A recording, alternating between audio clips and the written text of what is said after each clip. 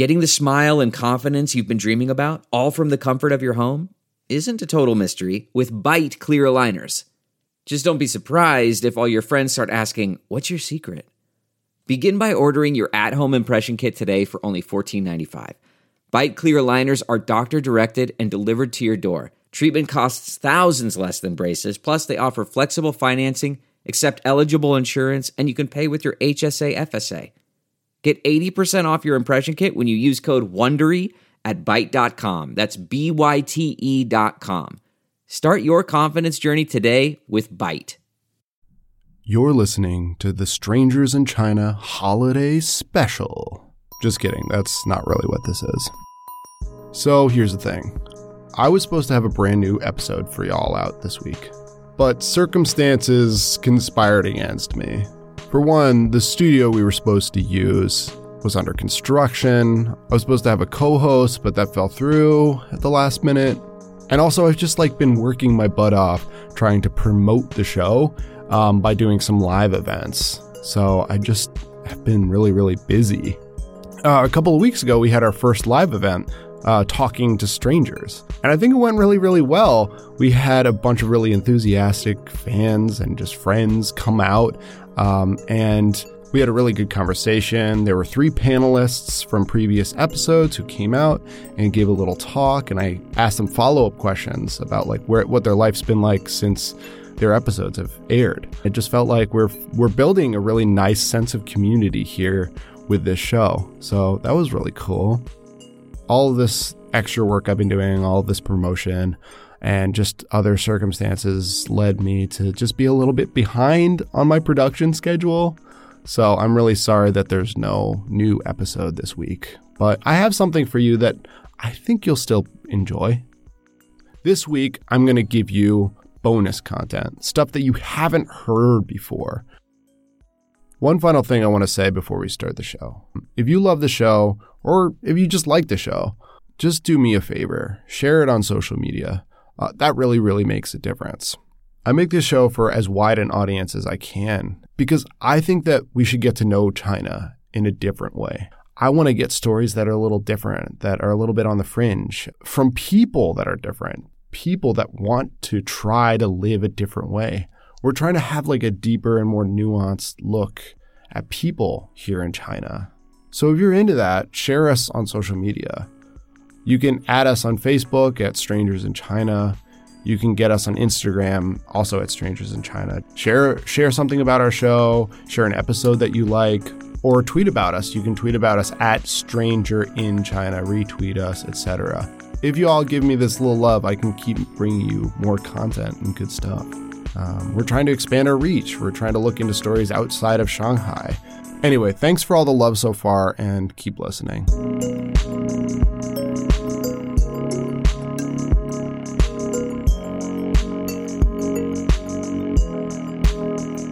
So today's episode is our bonus episode. We'll hear from the people we've come to know so far. We'll just hear some stuff that we didn't get to cover in some of the episodes. These clips weren't cut out of the episodes because they weren't interesting. They're just parts that didn't make the cut, maybe because they weren't on topic, or maybe they just didn't fit into a tighter narrative. Sometimes what people say is wildly speculative, and it's hard to fact check these things, so some of the clips you're going to hear are just broad ideas that people wanted to speculate about, and I find that all very interesting.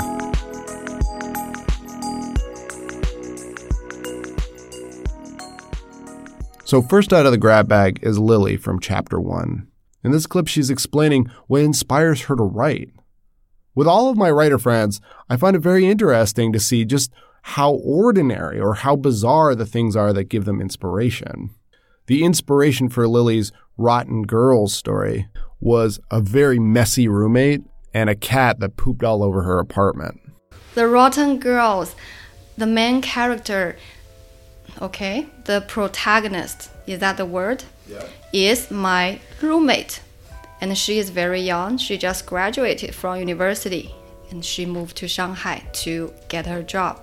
But she is dirty, untidy. So this kind of thing. And I suffered a lot living with her because the common area, the living room and the kitchen, is a mess. And I just think this is lowering my living standards, and this is giving me a hard time. So when I returned from the Spring Festival, the writing prompt was something bad happened. When I returned from the Spring Festival, the cat was in the apartment for the whole week, and she has no place to poo, so she shitted everywhere in the bathtub. It took me like half an hour to think what to do and half an hour to get rid of the shit. This is something bad happened. I just want to make it in the story. And I also remembered just on my journey in Australia, I remember this, so that's the moment I created. And then I just made it into a piece. I also found the name Rotten Girl so peculiar, so I asked her how she came up with it and sort of what does it mean? This line, it is a little detached from the story. The first half of the sentence is from an English textbook. That's what I learned. And this sentence lingered like for all the time. It didn't go away. And I don't know why I put these two together, but others commented, they said, because I had the anxiety about aging. And it's like a lot recently. So I just like put it there. Like deteriorate here is like aging. It is keeping some moments of life. Recently, I read something. It says like some way to preserve yourself one is to physically having baby, and another is creating something. So writing, it is having something long-lasting about yourself. Like today, I sent you the one of my writing, and now I came to read it. I feel like the memories came back to me. I feel like it's very meaningful to write that. Otherwise, nobody would know their story. But if you pass it to others, they will know, okay, there's such a person, and they will get the feelings from you. And like even they are just like photos.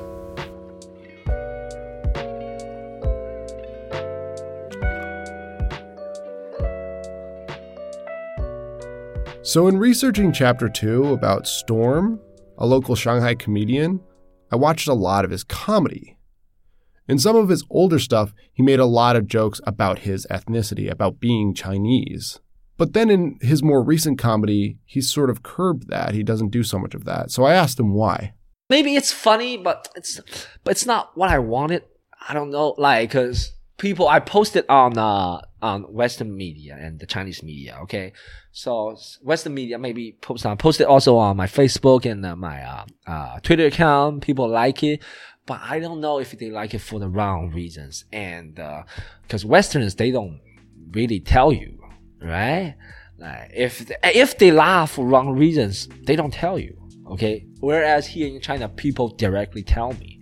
They go, hey, you're smearing our whole race. You're kind of like degrading Asian people, right? I'm like, no, that's not the point, right? But, that got me thinking. I mean, I'm not affected by anyone in terms of writing jokes. But sometimes that got me thinking, should I do this or that? Should I still? I mean, maybe if that were me now, I would do that joke in a different delivery and different perspectives, different approach into that. I still think that's like a worthwhile topic to, of course, joke about. So over the course of the show so far, I've talked to 4 advocates for the queer community here in Shanghai. And we've covered a lot of issues. But one issue that came up in all of my interviews that we just never got around to discussing in the episodes themselves is the relationship between the local Chinese queer community and the foreign queer community that lives here in Shanghai. The queer community in Shanghai has a lot of connection to the foreign queer community. There are a lot of exchanges through necessity in many ways because in China so much of queerness is erased or silenced.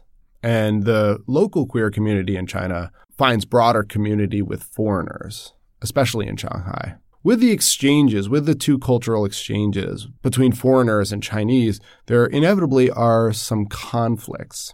Here's Ashley from Chapter 3 talking about how she sees China's 2 main cultural hubs, Beijing and Shanghai, and how foreign cultural influence works in those cities?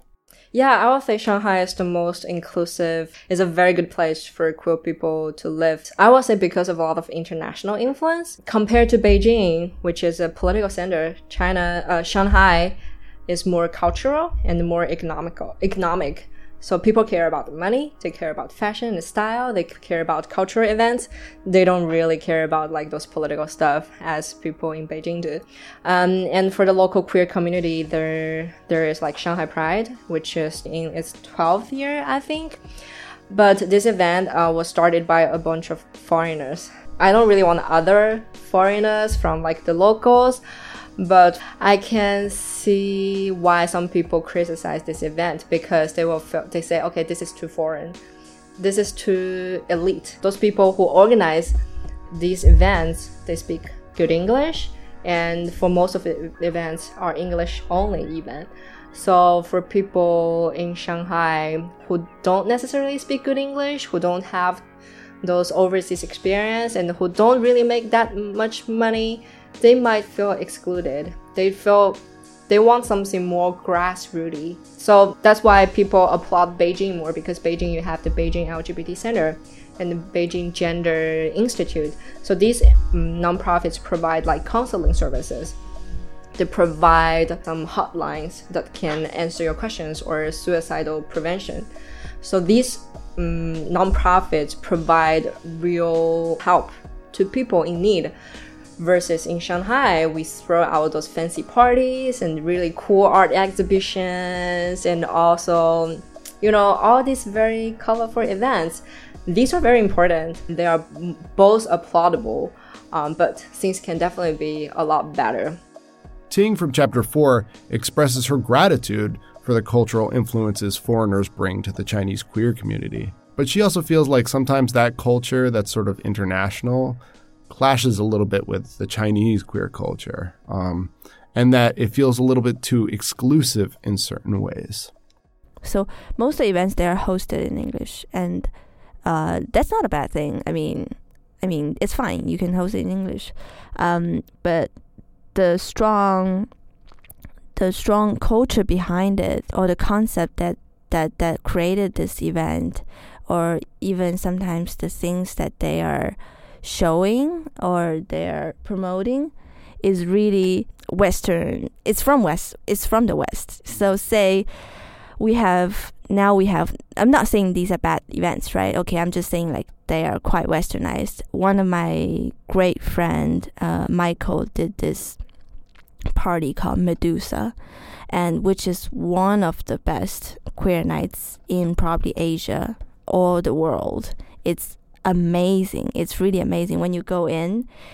The entire night, the atmosphere, the music, the people, it's mental. It's really great. It's like you have such a great time there. You never fail. It never fails you. But when you're thinking about it, the DJ culture, the drag culture, music that's played there, which is mainly 70, 80, disco, house, they're all from the West. You're immersed in a Western, all these things are Western. I'm not saying they're bad, they're really great. We love them. But without a sense of knowing what 70s and 80s disco means to the community, what this drag culture and who Divine is, without knowing all these things, looking at the poster, going into this event, as a very Chinese person, you feel confused. Even though it's great music and great dance and people around you are so beautiful, you feel confused. So I'm thinking, that's a great night, but that doesn't really connect to you. When we wanted to do the Queer Film Festival, we were thinking the films we show, we are not saying we're not showing Western films. We're not showing, that's definitely not possible. But we are showing more films that's connected to our culture. And the primary language that we are going to do in this event is Chinese. The discussion will be held in Chinese. The guests should be mainly from Chinese. The topic we talk about is local, and just all these things. We wanted to, hit the local audience. One way queer culture is translated from abroad into the queer community here in Shanghai is through the use of terms. Many of the terms the queer community uses in China are just English terms. And Xie Xiao, from Chapter 4, wonders why that is. He also describes how some of those terms are being translated and finding their new place in the Chinese language. I had this conversation with Lilian earlier, why is all the events funded by the foreigners? Yeah, because all the queer culture and the terms, they come from the Western world. In China, we don't have that term. We have to learn from that so that we can understand, and then we can build our own culture. One of the Chinese audience said that, why is every term the LGBT all from Western? What about our own? Why don't we build from our own culture? We have to translate first. Sometimes we haven't translated yet. We have to use the English term. Do you know that we don't in China we don't have a visual translation for trans? That people can't tell the difference between trans or transgender. Yeah. Trans and transgender, they don't know that difference than that. And then Lilian came up with an idea. Do you know the queer in Chinese, queer. So we translate trans into queer. Queer. Yeah, it's something like queer, but it's so cool, but it's not the 跨性别. Not we move the gender part, but it's transcend.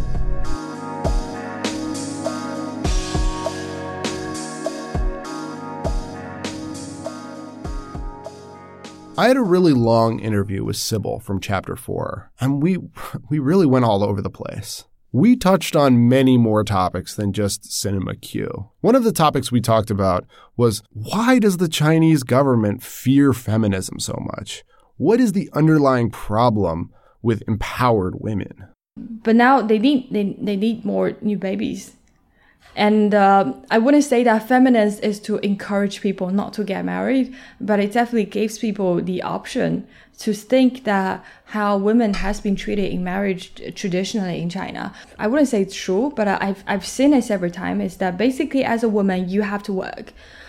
So China has, one of the highest numbers of working women compared to the population. So because because of the historical events, we were suddenly given that right to work and to be financially independent.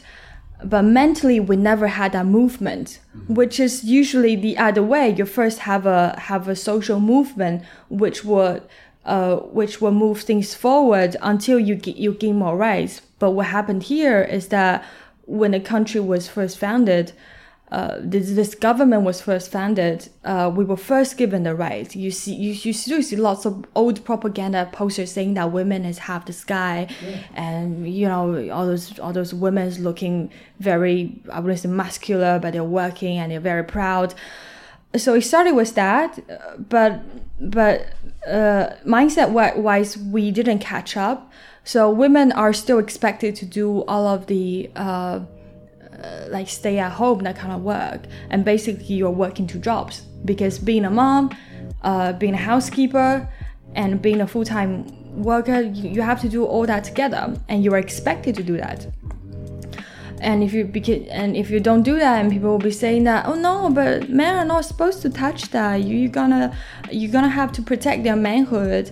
You're a woman. If you can't even cook, I don't even see the value of you. Those are some quotes I've seen publicly by celebrities and even influential industry gurus. Obviously, they're old. In their generation, they didn't know better. But I don't forgive them for saying that, because you're setting very, very bad example by saying that. So that's my guess, is that they probably don't want women to be aware of that, and they just want women to go back and have babies. Something we touched on in Chapter 4 about Cinema Q is this idea of normalization, that the queer community here in China should have to make themselves conform to certain normative patterns that society already has in place. But actually, we talked about this with Ashley from Chapter 3 as well. Cherie, in this clip, asks Ashley about this. And Ashley speaks to the fact that there's this deep sense that in China, you have to be respectable if you're going to be a member of the queer community. Yeah, I think that story, it's like the social perception is so important to the parents. Like if there was like a social shift in the ability to see you and your work, I think it would really help the personal relationships. Yeah. Yeah. They just want to see it get normalized, you know, because Chinese people value other people's perceptions so much. Like, very few people dare to be on their own. Like, if your kid has, well, let's not say he or she is a gay person, but if he or she gets a tattoo, like a piercing, oh my god, that's horrible, because that's so abnormal and so not mainstreamy. People love, like, China is a very collectivist country, so they love be in the group instead of, like, United States is more individualistic. So that's why a lot of activists say, well, some people say, well, you really need to have, like, good social, like, socioeconomic class before you come out. That's so unfair. Like, well, one of my interviewees actually said it out loud during the interview, saying, okay, you really need to be a role model before you come out, because otherwise, people will just really look down upon the queer community because you've already been discriminated against. And if you are not, like, very successful economically or socially, then why people will respect you? So that's, like, extra burden for the queer community. But sadly, it might be a very effective strategy. Like, if more, like, famous people, like Tim Cook, like, if we have a Tim Cook in China, things are going to be so different. But I don't really want to count on a famous person to come out for or speak for all of us. We need to save our own lives instead of counting on other people to save ours. So obviously in China, Mandarin is sort of the lingua franca, but everywhere you go has their own dialect. There are so many dialects. Just as an example, I lived in a relatively small city called Zhangjiagang. And within this small city, a city that, like, most people can't even name, there are 4 different dialects within the city. I mean, they all kind of sound the same, but they are different. So when I was talking to Sui from Chapter 5, I really wanted to know about what her dialect sounds like. And so she gave me this little example. Do you speak Fangyan? Yeah, I do. Really? Like the local language? Oh, yeah, of course, yeah. What's the local language there?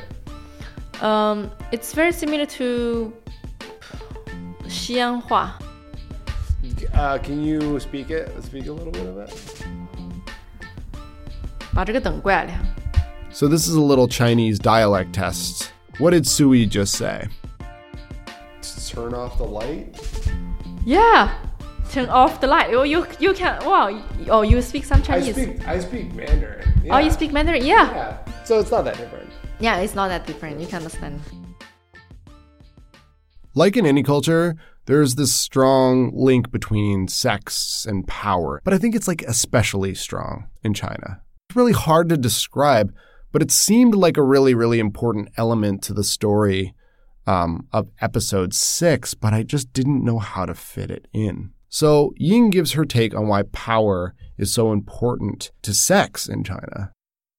One thing that I think is interesting is that sexuality is so much about power in China, right? I mean, sex is about power, and that's, what Oscar Wilde said already. But think about the corrupt officials here, right?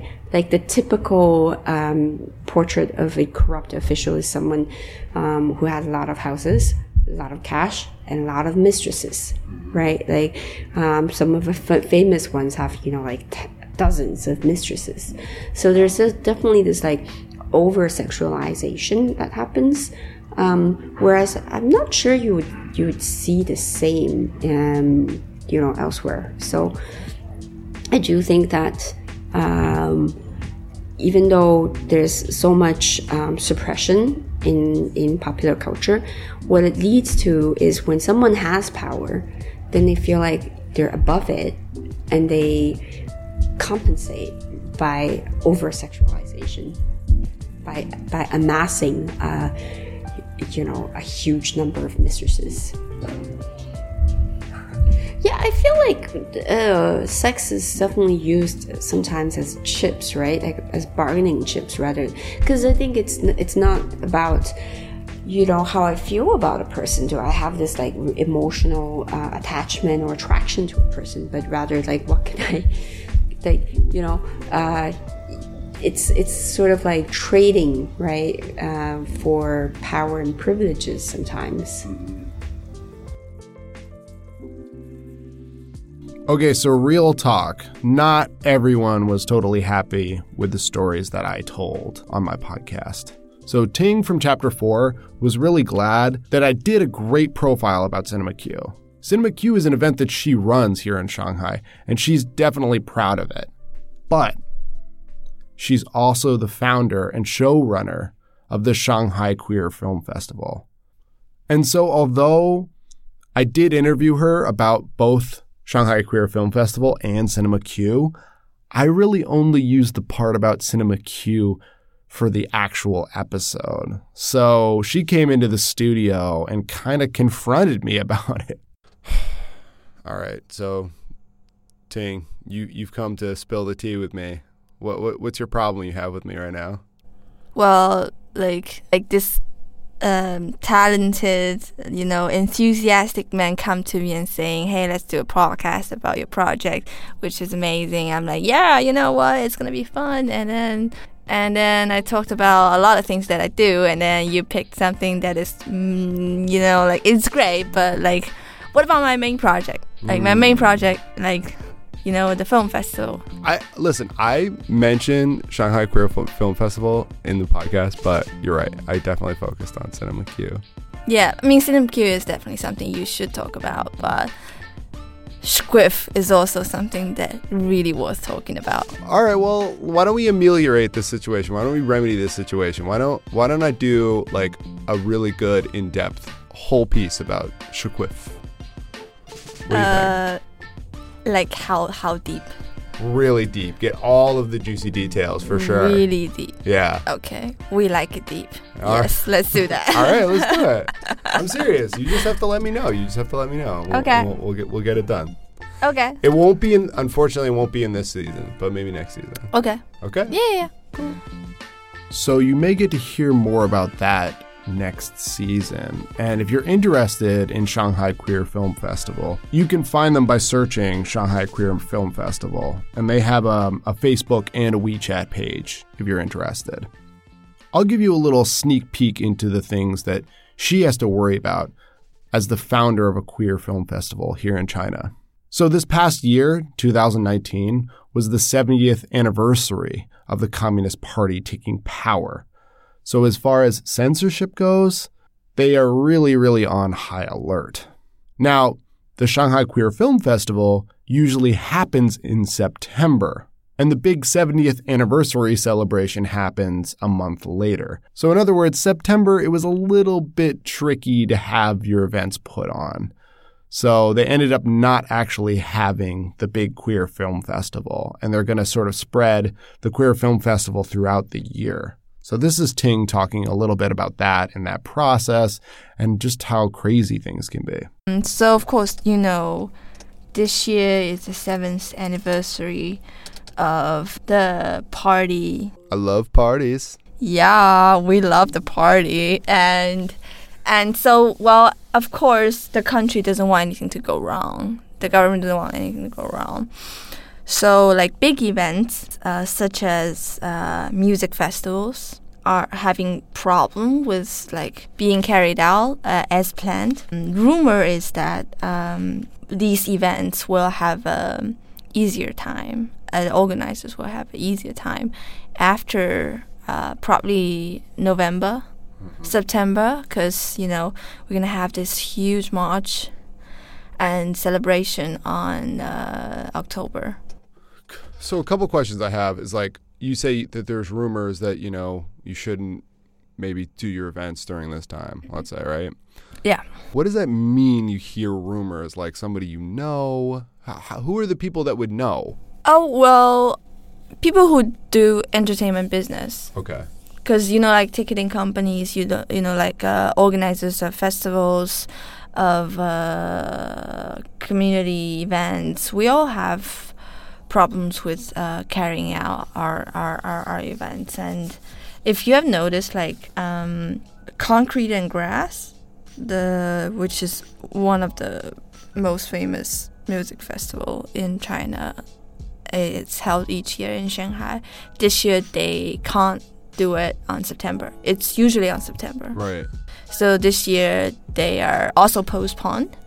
If they are going to happen, we don't know yet, but it's postponed for sure. It's not going to happen in September. So that's a way larger event than us, but that's something you can imagine, like they would have like probably official document coming down to them saying like, hey, don't do it on September. Because I remember they usually do it at the end of September, which is around the same time of our festival, and that's right before the national holiday. We don't have official documents coming down to us. We got nobody talk to us, but we are aware that the situation now is that not to make any bold move and just stay low key for a while, probably for a year, but that's fine. So you're not going to have the Queer Film Festival like this whole year? We are gonna have events. So our original plan this year was to have events spread out during the entire year, but not having a big festival of a week or like days during our usual time, which is September. We already did one event in April. That was a big success. It was huge. It was huge, but we were planning on an event in the summer, but then we heard something. We heard situations like people got fined for a huge amount of money because they were organizing screenings. They were screening films without permission from the government. So that is a huge problem. For us, it's a big red flag. So we are going to stay low-key for this one. We're not going to do this one for now. And we're going to probably just stay put for a while and see what's going to happen in November. Gotcha. And just to be clear, like, I'm sure you don't know really, but like, let's say you were sort of caught, what would happen? Like if you did have an event and you were shut down, like what would that mean for the future for the Queer Film Festival? I mean, first you've got to see like what's the consequence of that shutting down, of that one time of shutting down. If they say, okay, we're just shutting you down and doesn't say anything else, probably we can do some more private things. But if a fine comes along, if an investigation comes along, if an saying stop forever comes along, then we have much bigger problem. That's what we are really worried about. And also, I mean, it's not just bad for you, right? It's like bad for the venue. Yeah. So usually before, what we heard is that the fine usually goes to the venue. But now it's on the organizers' risk. Apparently they're now fining the organizers. And usually with no registration, which is the situation of most organizers. Yes. Doesn't matter what it is, really. Yeah, so it's really personal. It's like a person who would take all the risk. If the fine is like, put out, it's on you. Right, and I'm sure it's very expensive. Oh man. All right, well, we'll stay safe, and we'll keep talking. Okay. Thank you.